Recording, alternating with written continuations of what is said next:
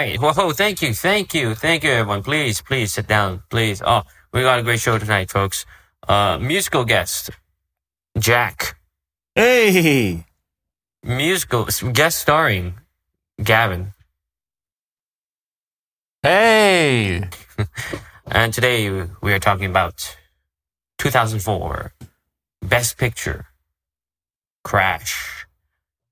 That's when we have like the big crash symbol, like. Yeah, can we get that in? Can we get that in post? Can we get that in, Jamie? I don't even want this shit released unless we get that in post. Completely, which is essential to the vibe of this episode. We're doing Crash by Paul Haggis. Paul Haggis. Not the sex one by Cronenberg. Yeah, the J.G. Ballard adaptation. Yeah, no, I thought that was the one that we were like talking about originally until you guys explained to me the premise of this movie. It won the Oscar in 2004 for Best Picture, I believe, as well as Best Original Screenplay. Yes. It's hard to know which one is more depraved. I think this one. I don't know. I think if someone can read the screenplay of it and be like, "Damn, this is fun.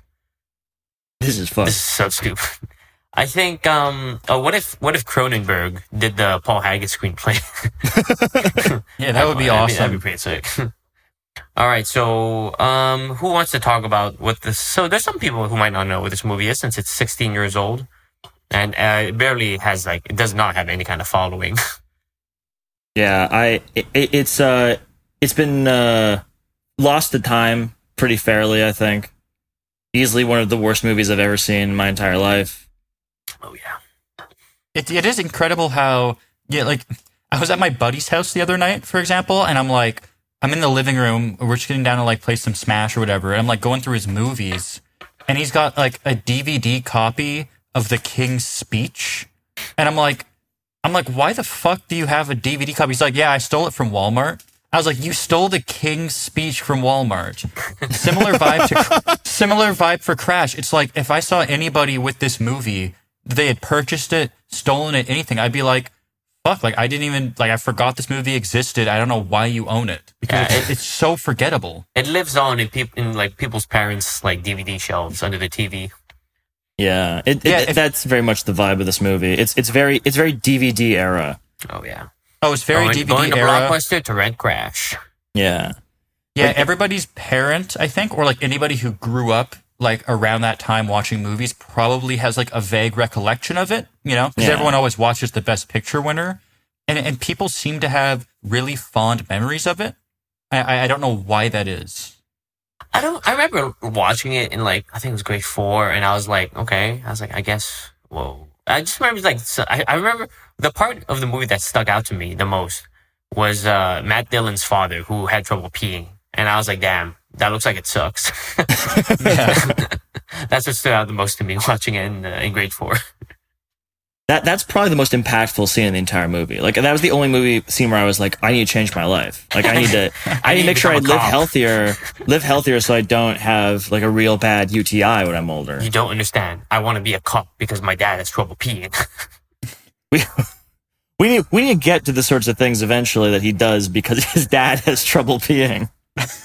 It's this is I in some sense, I understand why some people are a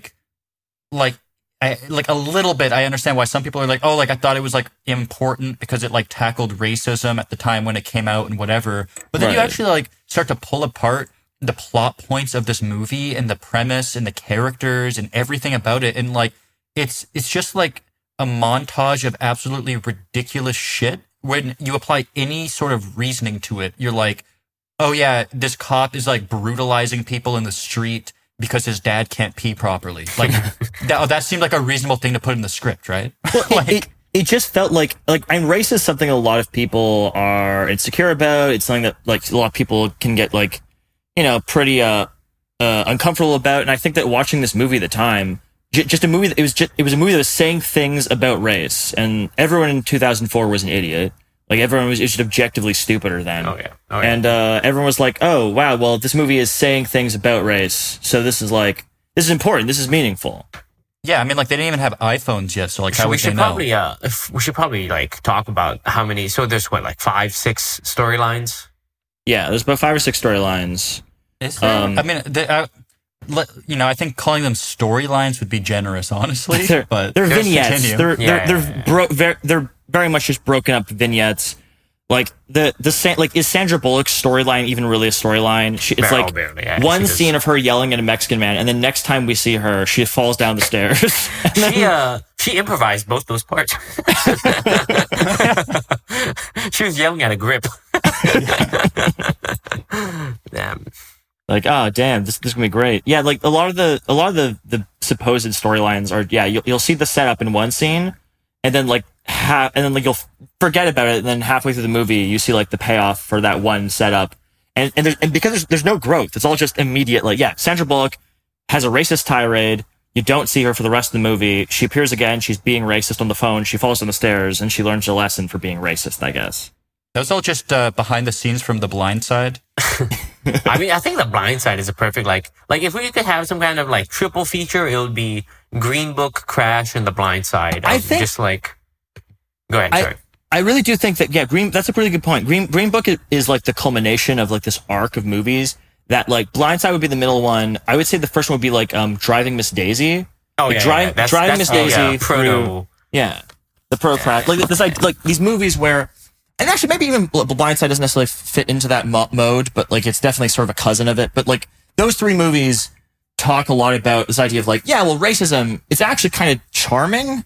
Racism is, at first you're like, this person's racist, but then you're like, you know what? Racism is okay.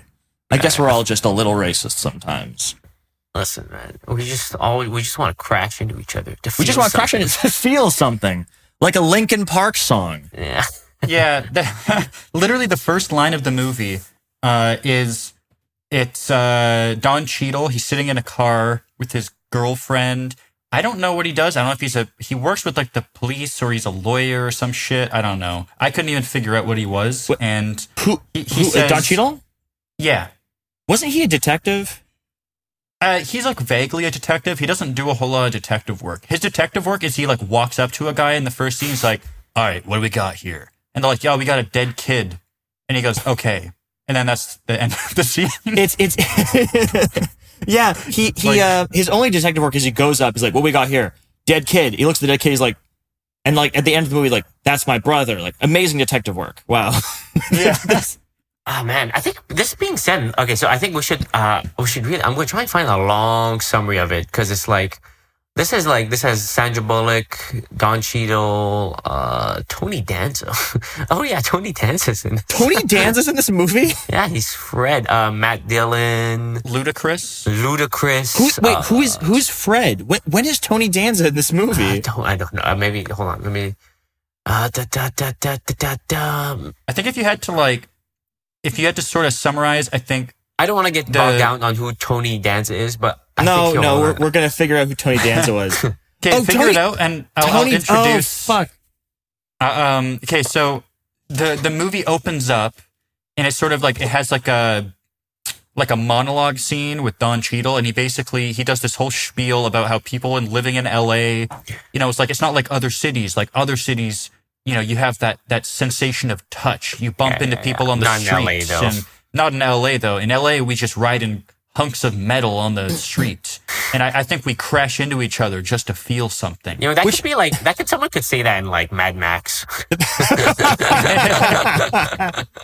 Well, I was talking before about how like it's a very obvious metaphor in the movie to have this like all the storylines involve cars, and cars are like this metaphor for like a big like metal sort of shield between you and other people, particularly people of other races, and like it's like and like those are, and sometimes our two like bubbles collide, and when they collide we're like forced into each other's worlds and their subjectivities, and sometimes like someone enters your car and it's always like a bit of like an overstep into your boundary and your world, and like but sometimes he's a black guy, so you have to just immediately whip out a gun and shoot him in the fucking head. There's these black guys. So get this, Ludacris, you're a black guy, and you're trying to get in people's bubbles. You're trying to steal their bubbles, and that's okay. That's you. You're just a black guy. You're just doing that. And that's what Paul Haggis. That's like the direction Paul Haggis is giving Ludacris in this movie. The first line of dialogue that Ludacris has is he's like ranting about how like damn, I sure do hate how like white people profile me, and then he immediately steals a car. Ooh, yeah, is that a Lincoln? Is that a Lincoln Navigator? I see. Well, he's literally like, they're talking about it, and then his buddy's like, because he's going on, he's like, yeah, people profile us, like, Sandra Bullock walks past on the street and then like clutches her husband's arm because they're like black, and so so at first you're like, oh Yeah, okay, once again, like, that was all improv by Sandra. Yeah. She didn't know they were recording. she was walking to the dressing room and she's like, what the fuck? This is Ludacris is like, hi Sandra, I'm Ludacris. She's like, oh my god, a black man. Here, Yeah. I found a good plot summary. So over a 36-hour period in Los Angeles, a handful of disparate people's lives intertwine as they deal with the tense race relations that belie life in the city. Among the players are the Caucasian district attorney who uses race as a political card, his Caucasian wife, who, having recently been carjacked by two black men, believes that her stereotypical view of non-whites is justified and cannot be considered racism.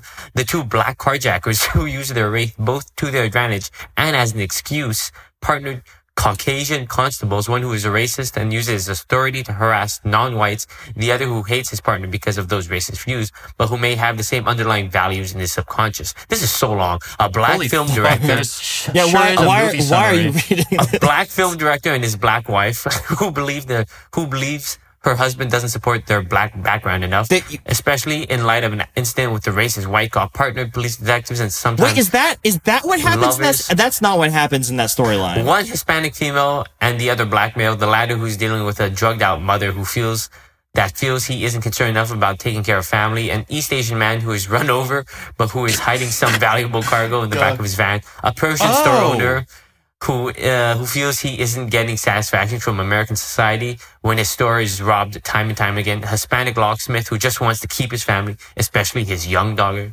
safe in a seemingly unsafe world. God, Yeah, say that 10 times fast. why did you read all of that? But Just yeah, because I'm sure there are people who don't know what we're talking about, but just that's that, true. that gives a little. So I think it's important to think, like, I just realized that LA setting is probably what really sold it for like the fucking Oscar, for the sure. Academy, because they're like, fuck yeah, life in LA, that is tough, because like, was it in the 90s? There's the Rodney. Was 90s? Was Rodney King riots? Is Rodney King's riots in the 90s? Yeah. In the 90s, was it the 9/11 just happened? Like, was it 3 years before? On And the so other side of race- the coast, yeah. Race, Like- yeah, but I mean, race is just like, it's, I feel it's making- what everyone is thinking of. Making a movie, a race movie about cars after the Rodney King incident is an extremely fucking tone deaf thing to do. Oh, particularly absolutely. when your thesis is like, yeah, I guess we just kind of do these things. Like Rodney King was fucking brutally beat. What the fuck Yeah, is there's no. ripped I out his think car? Paul Haggis watched the Rodney King tapes and was like, you know what?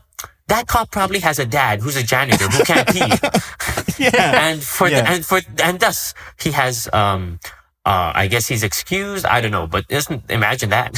He's Yeah, like, man, it's really- just think about this. Yeah, think about this. It's difficult to figure out what the actual message of the movie is when you start to go through all the plot lines, because a lot of them, like that example you give of Ludacris stealing a car, they often become like, they're too unclear of what they're trying to communicate, and they end up appearing really self-contradictory, and really just, they end up using so many stereotypes and like racist caricatures to try to like make some sort of point, but they don't do it properly. So the movie just comes across as racist and It's self-contradictory. just racist. Yeah, it's Like very it's racist. really difficult to understand. You go through all the plot lines and you're like literally, I guess spoilers. Okay, Sandra Bullock's plot line is that Ludacris steals her car, and then she yells at Michael Pena for being a Mexican. Who's like, Michael Pena's fixing her lock, and she's like screaming about him, being like, "Look at this fucking Mexican gangbanger who's gonna steal our keys and sell it to his homies." Like, literally says that, and you're like, that's so surreal. Like, no one would actually go there. Michael And Pena's then- like, Sandra, it's me. I'm an actor. I work with you. I'm also It's me, Michael Listen, I Pena. work on set design. What do you? And then after that, there's like, you basically don't return to her plot line for another 30 minutes, 40 minutes.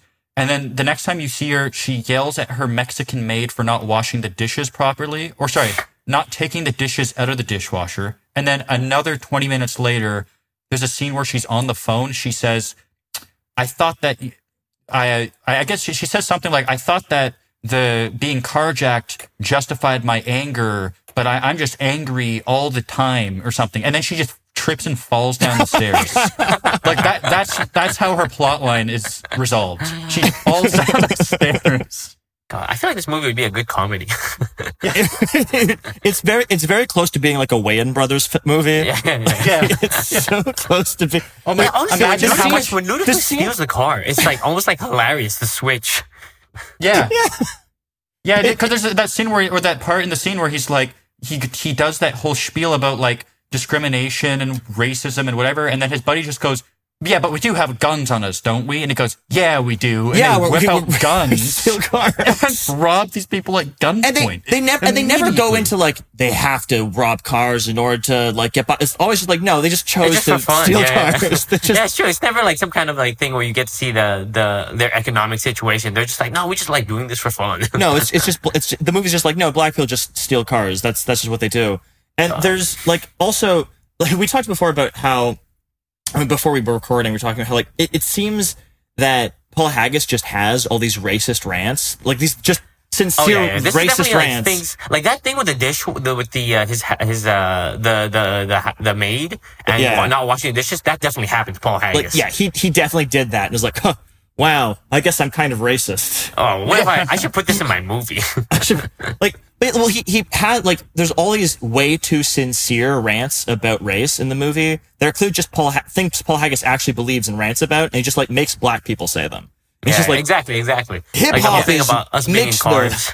Us being in cars, and, like, just a complete non sequitur, Don Cheadle making the speech, and then he gets to the car, he's like, I guess I'm a detective now. But then, like the scene where, like, a black guy's like, hip hop is, don't you know that hip hop makes the black people stupid, and they sag their pants? And there's like a scene where like a black guy explaining racism to another black guy is like, listen, dog, don't you know that there's something called racism? And the guy's like, what you talking about? That's crazy. Like, God, there's so many ridiculous never lines in heard this movie. racism. I want to talk about Paul Haggis and other stuff he's made, but before that, I want to read like the classic line. So this is Graham, Don Cheadle's character. It's the sense of touch. In any real city, you walk, you know. You brush past people. People bump into you. In LA, nobody touches you. We're always behind this metal and glass. I think we miss that touch so much that we crash into each other just so we could feel something. Yeah. This is definitely a thought Paul Haggis had when he was just in the back of his car, and there's like some guy was like chauffeuring him around, and he's like, "Oh man," he's like, "We're all in these little pods." And he's like, "Huh? Don't you think that? Don't you think we're in little pods?" And the chauffeur's like, "Oh yeah, boss. Yeah, whatever you say." Yeah, it really feels like you're right. He just sort of splattered his thoughts, like totally sincere thoughts throughout the script in like big ways with some of those big monologues, but also in little things like when Ludacris and his buddy run over a Chinese man and they just keep referring to him as a Chinaman. Oh yeah.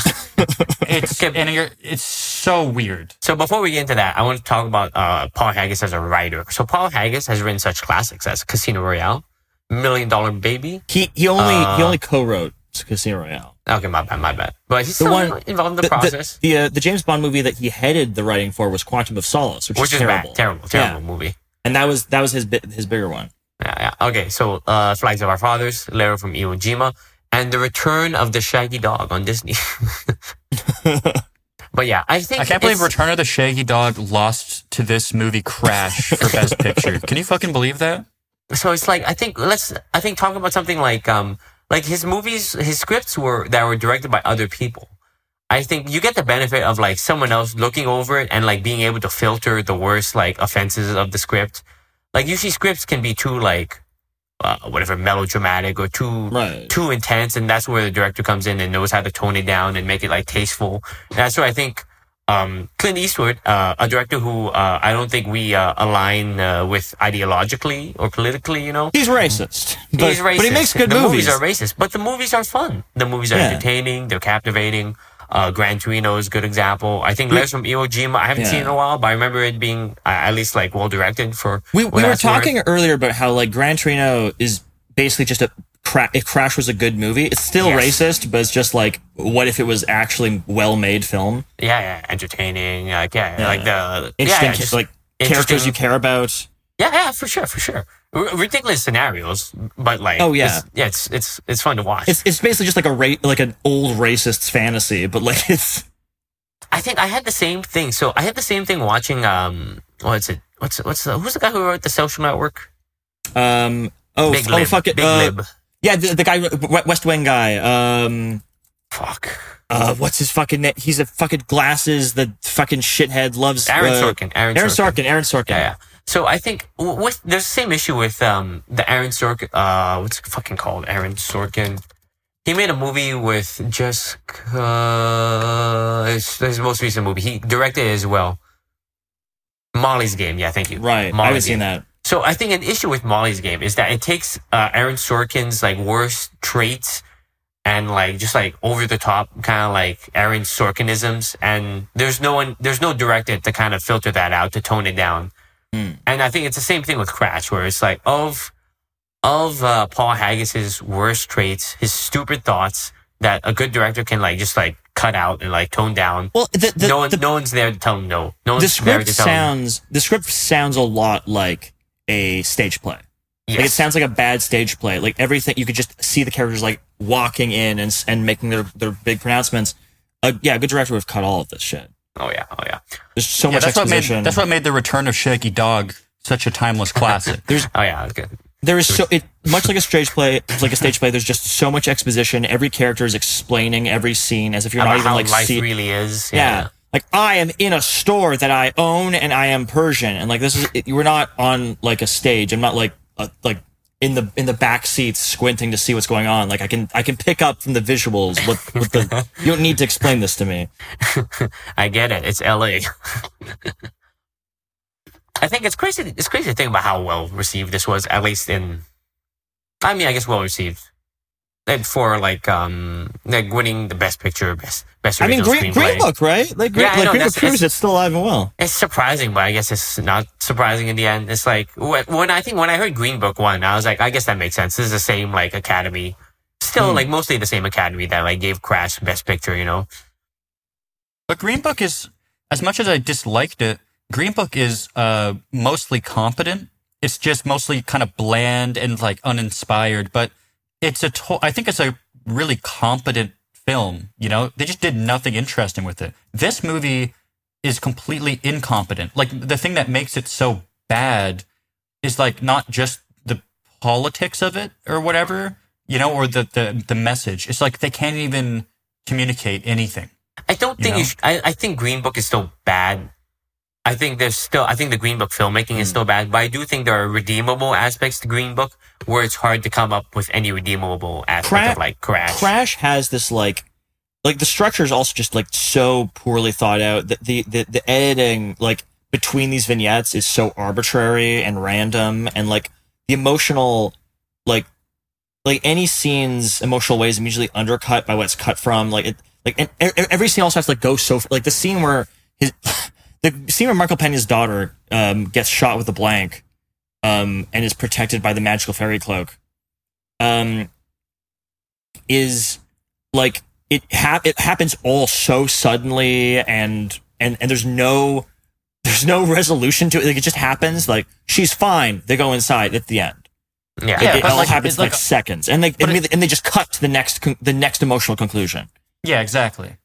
It's fucking ridiculous. And the other thing is that we didn't even know that there was a blank because we were discussing this before we recorded. So I was surprised you guys didn't realize that. But so, yeah, it's like, so when the Persian guy because the Persian guy's store is being robbed all the time. So he wants to buy a gun, and his daughter, there's also that scene where his daughter's trying to buy the bullets. And the guy's like, "Ooh, hey, cutie." And then they speak Farsi, and he's like, "Whoa, okay, cool it, Bin Laden." Yeah, her dad's there. And he's like, "Fuck you, you fucking raghead, fucking piece of shit." And he leaves, and then he looks at his daughter like, "You want to fuck?" Yeah, literally.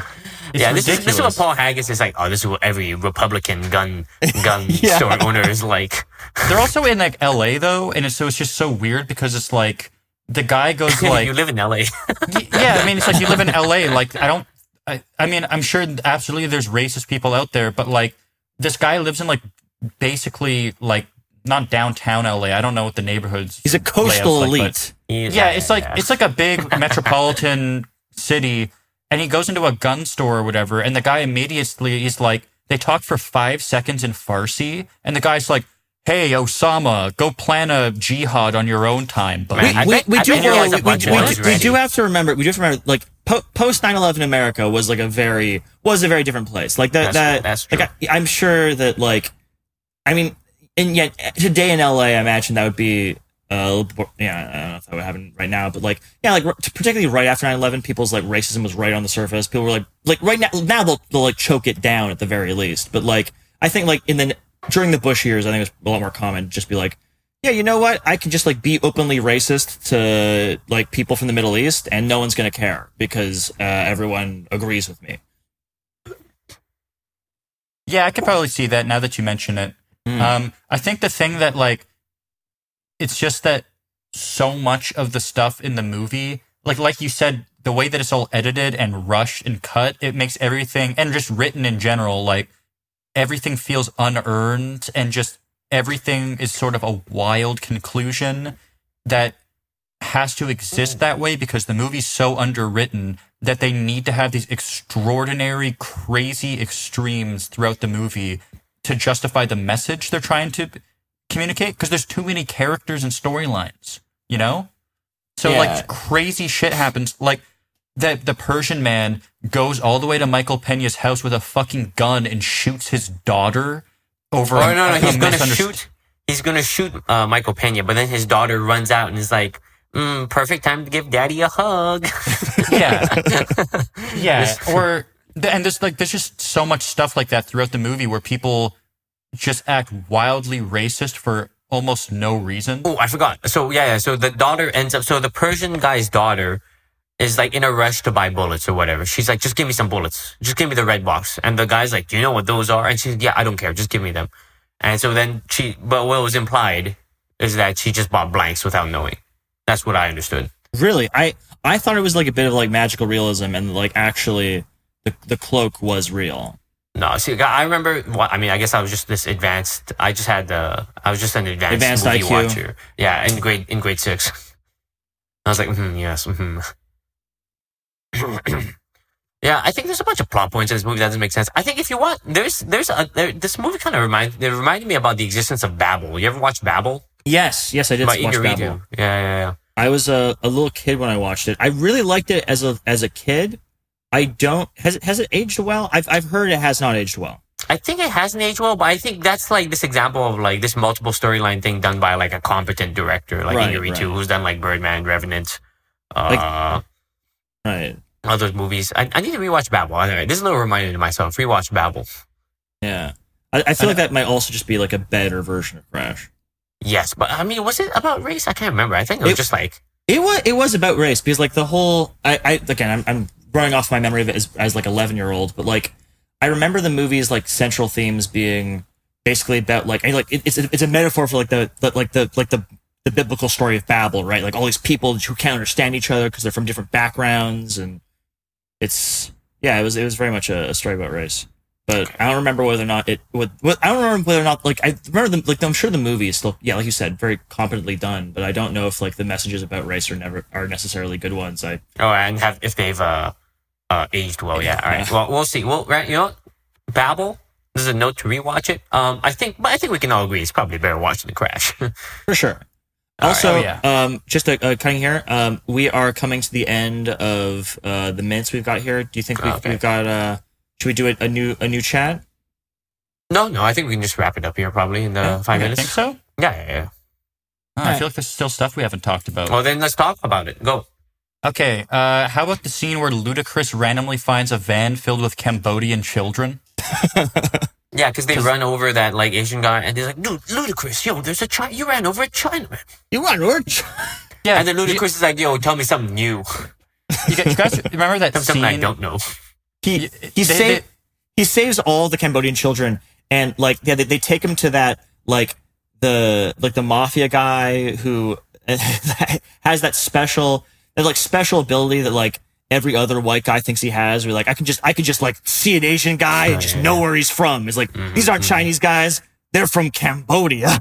Ludacris, get this. I can see. There's China. China is just one country. They got other countries over there, and these guys are from Cambodia, South China. Shit. But then like, Lucas like, I'm not going to sell them to you. I'm going to release them in Chinatown. And he like releases them into their natural habitat of Chinatown. And like the whole time he's just disgusted by every single, like he's like getting them out of the car and saving them like disgusting, subhuman, disgusting. And they're all just like, why are you even saving them? Yeah, he's just like, whack. Whack. These fucking whack Asians. Yeah, He's like, man, Asian people are so funny. It's also like not really clear at all what the point of that is. I think it's trying to suggest that, like, oh, because he used to steal cars and sell them, but then, you know, he could have sold the people to the guy and decides not to. I think it's like a very stupid way of being like, you know, Ludacris does bad things, but here's a time where he did something right, where he didn't sell like human trafficked Cambodians. Yeah, which is like probably the most extreme thing you could possibly do. It's like, oh, you stole someone's Escalade and sold it or whatever. Okay, and then you're like, oh, I found a van filled with human trafficked Cambodian children. Like, the other thing is that the guy doesn't even offer him that much money for all of them. He's like, yeah, I'll give you like $200 a pop. And he's like, yeah, you know what? I don't think this van full of children is worth $1,000. Yeah, I was waiting for like Paul Haggis to make some racist movies. Like, all right, Ludacris, do you want these Cambodian kids for some KFC and a watermelon? Yeah, literally. Wouldn't be surprised if that happened. Yeah, so you like go through all the different plot lines and like all the resolutions they're unearned. They're sort of vaguely set up, but like you really have to like extrapolate what the moral of that plot line is. Yeah, it's all over the place. I mean, it's like this is written by some like wealthy Hollywood guy. Classic, like I don't know. He doesn't live amongst regular people, so he has no idea of what like I don't know of what actual struggles people are going through, of what racism is actually like. So he only has these imagined like extreme scenarios in his head, and he's like, yeah, that's probably what life's like. Yeah, one of the worst moments in the movie, which ties in, I think, into that shitty scene with like with trafficking children, and like the movie's like weird moral quandaries, is like the scene in which Matt Dillon stops Terrence Howard and his wife, and then just brutally sexually assaults her next to her husband, just fingers this guy's wife right there against the car, and then leaves. And then we've learned like, oh well, like it's okay because his dad has a UTI. Who's just that's not really explained. Is like it's because it's like that does happen. You know, cops do that. Yeah, but then fuck them. Yeah, but it's like the way it's framed in this is like what's the point of that? You know, it's like, okay, yeah, this person's an asshole, but what comes after but, you know? Oh, you know, he's an asshole. Yeah, maybe he's racist. Maybe he's just like a rapist, but his dad is a janitor who hired 2 black janitors. And that's like the way the movie's trying to like, I don't know. It's trying to pretend like Matt Dillon's character is this nuanced guy who's like acting out because of other things. Because the whole point of the movie is like, you know, everyone's supposed to have a normal side, but then the racist side comes out in the worst times. But like, there's like, nothing that justifies doing that to anybody. I've never committed a sexual hate crime. Like we all have, like, yeah, sure, we all have our deep seated prejudices inside us all, and sure, like we all have. Like, yeah, like this idea that like racism is baked into the fabric of our society. That doesn't mean we've all like fucking like committed a sexual hate crime. Yeah. Jesus Christ. It's so extreme. It's so extreme. It's like what's the, like, is he going to go to court and they're going to be like, Your Honor, like, in Matt Dillon's defense, he did say, don't talk to him till he's had his cup of coffee.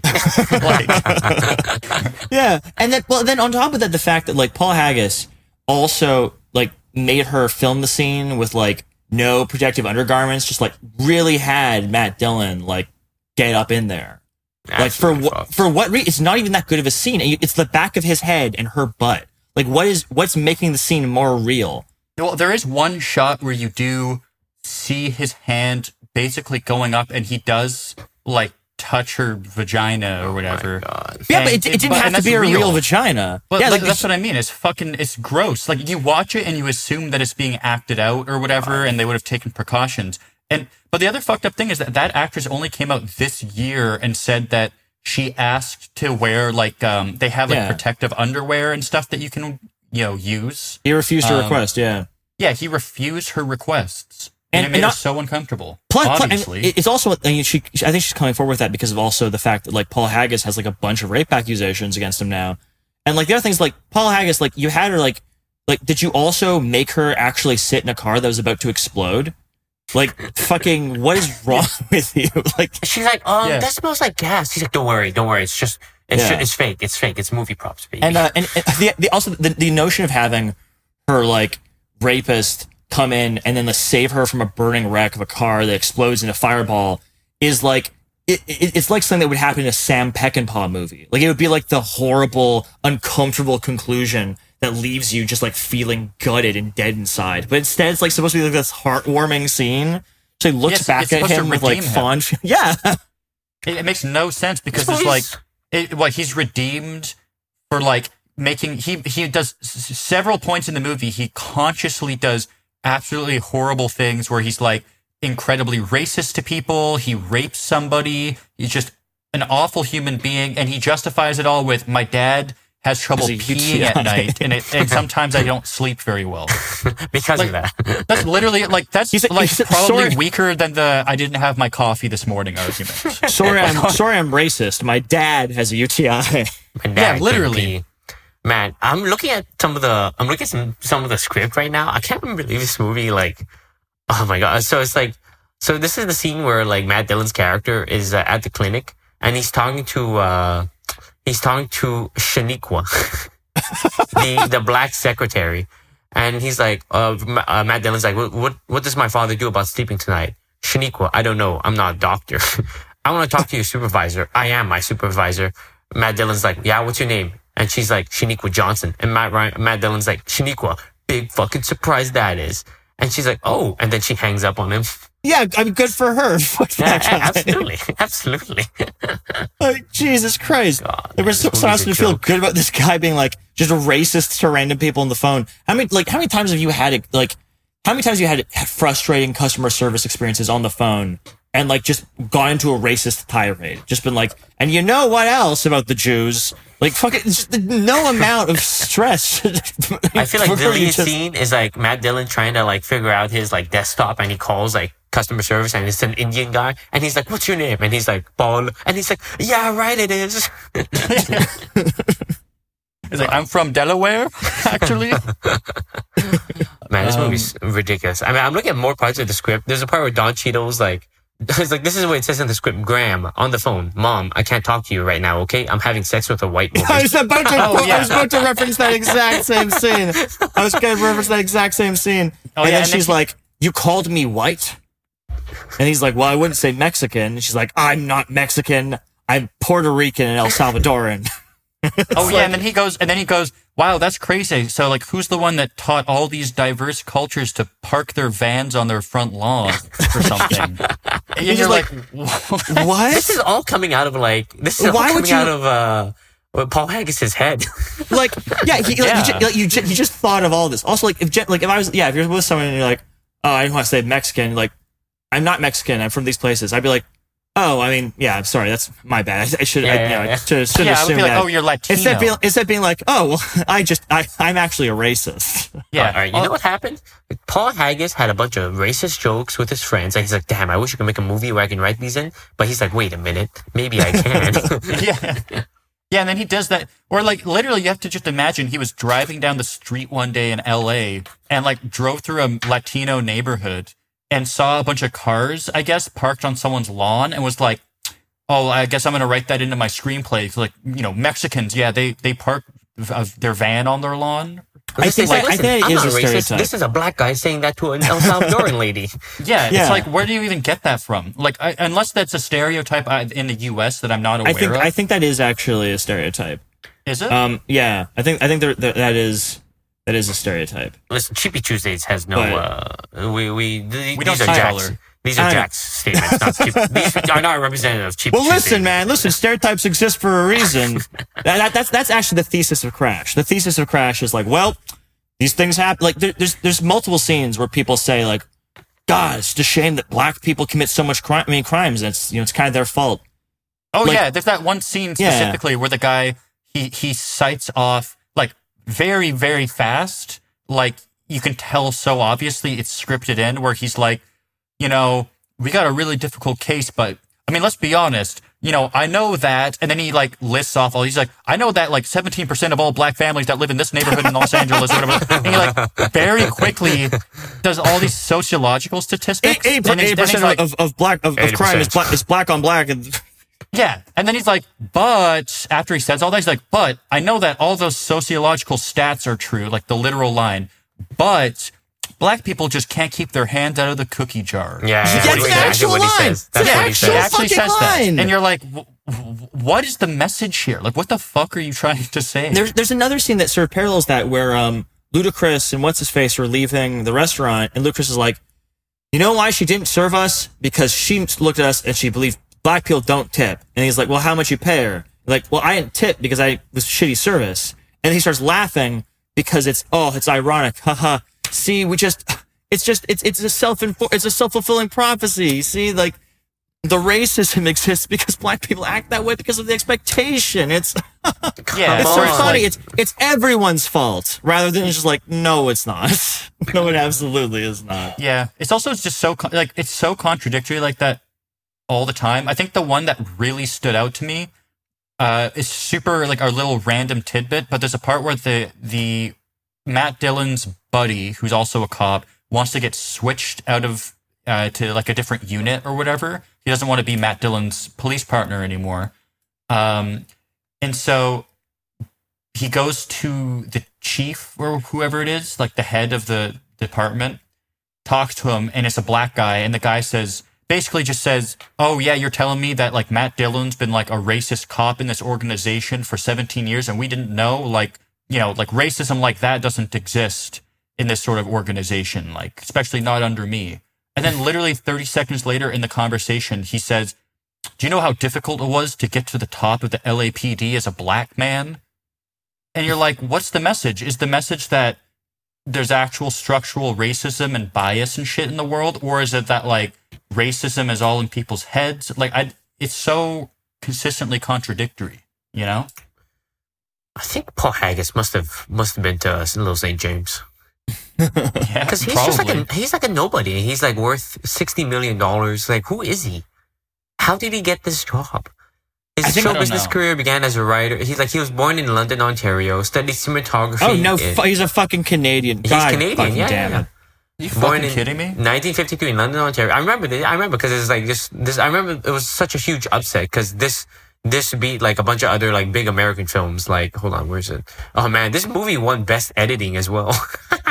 Wow. Best Film It's Editing. so bad. The editing is so bad. On a technical level, we should just very briefly, like, I just want to say the music is incessant and horrible and tone deaf and confused the whole movie, and it never ends.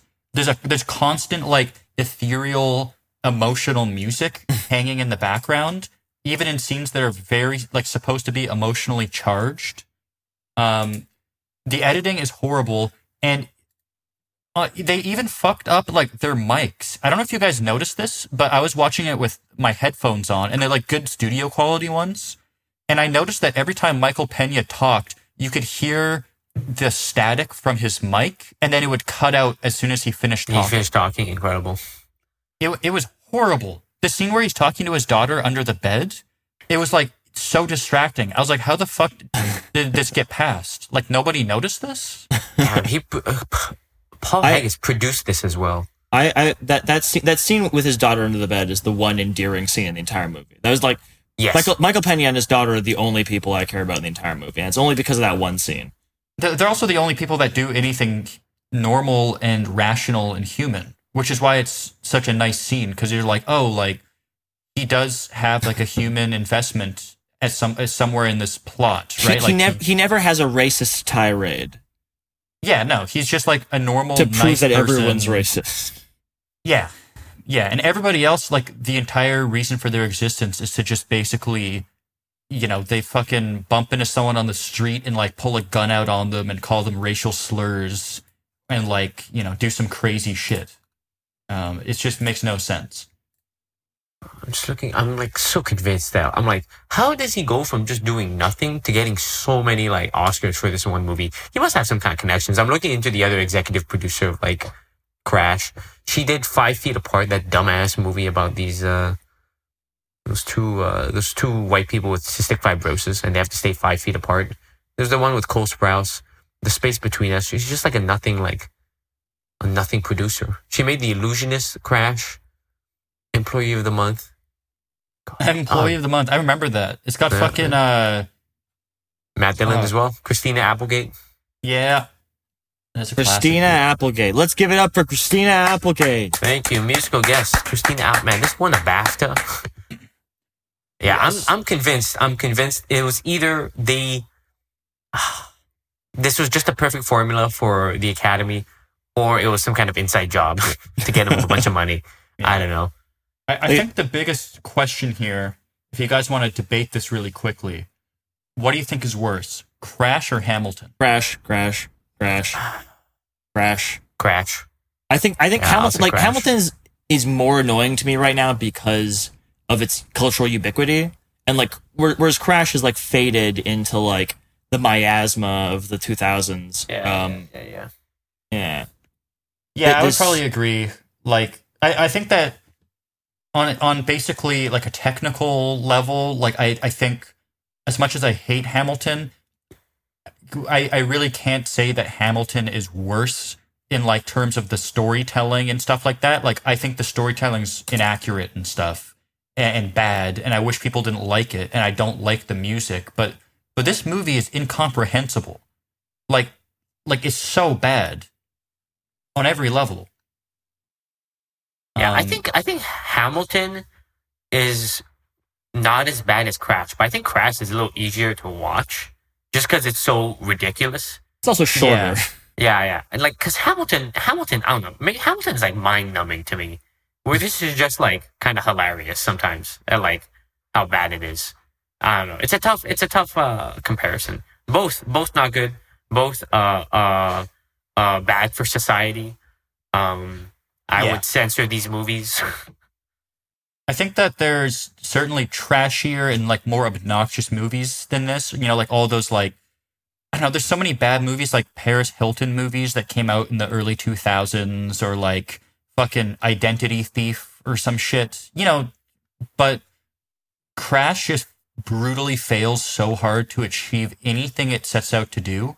Yeah. It thinks it's a lot more like, I don't think those Paris Hilton movies are like really trying to be like Oscar winners. They're just like, whatever, let's just make something quick, a quick buck, you know, where like Crash is so much like, I don't know, it's so much more or I guess it's just Crash is just so off the mark. You know, it's just completely untethered from reality, where when it thinks it is portraying reality. Absolutely. Yeah, for that reason, it's like, you can just shrug off a shitty, cheap movie made for profit, basically. But this is trying to be a piece of art, which makes it kind of worse. It's the film version of like any conversation I've ever had about race with like a 40 plus like white uncle of mine. Yeah. Who just, you know, who's just never really read up on it, but they know what's up. Yeah, they have common sense. Yeah, they have common sense. Come on. Who needs to read up on history when you have common sense? You know, that's just all there is to say about it. You know, at the end of the day, we're all racist. We're all African. We're all African. It's like literally Paul Hagen's just like, yeah, like we're all thinking this, right? Like just assumes everyone and then else like most people are like, no, but then the Academy is like, yeah. Yeah. The Academy is like, yeah, we do think like that. Come on, man. This guy really captured life in LA. Yeah. The only good thing I could say about this film is probably that it's not as coherent as Hamilton, which is a huge plus because like, people come out of Hamilton thinking they've seen something that's like great and they've learned about like, you know, what's right and like what's politically is great coherent to the right in. word? Because I think Hamilton's pretty incoherent sometimes. Is that just me?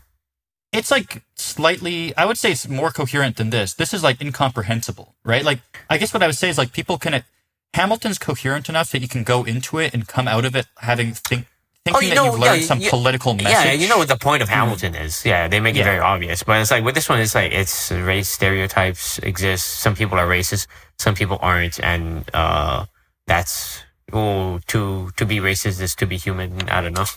Yeah, like, I don't think anyone could walk away from this having gained any sort of real political knowledge. So for that reason, I have to just be like, okay, like at least it's not sinister. It's just really incompetent, and so it's not gonna hurt society too much. You know who this movie's for? This movie's for that guy in Get Out who's like, I'd vote for Obama 3 times if I could. Oh yeah, I bet he fucking loved Crash. He loved Crash.